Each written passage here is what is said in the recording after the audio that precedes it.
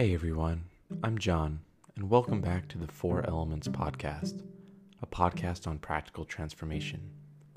We're going to jump back in water and talk about your journey. Your journey will be a series of never-ending waves that you cannot control. These are the highs where everything feels like cloud nine, or the lows where your goal is simply to persist. You can choose how you feel about these highs, and you can choose how you feel about these lows. You can choose to ride the highs and climb the lows. You have the ultimate power of controlling how you feel about the waves of life.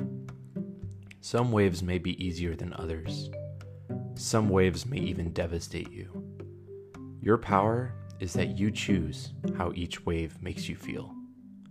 You can choose to have a positive mindset throughout each and every wave that comes your way, or you can choose to feel out each wave.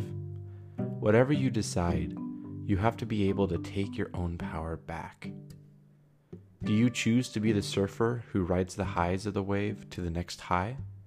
Or might you choose to be the biker who climbs the lows to enjoy the thrill of the descent? You may not be able to control the frequency of the waves, but you sure as hell can control the amplitude.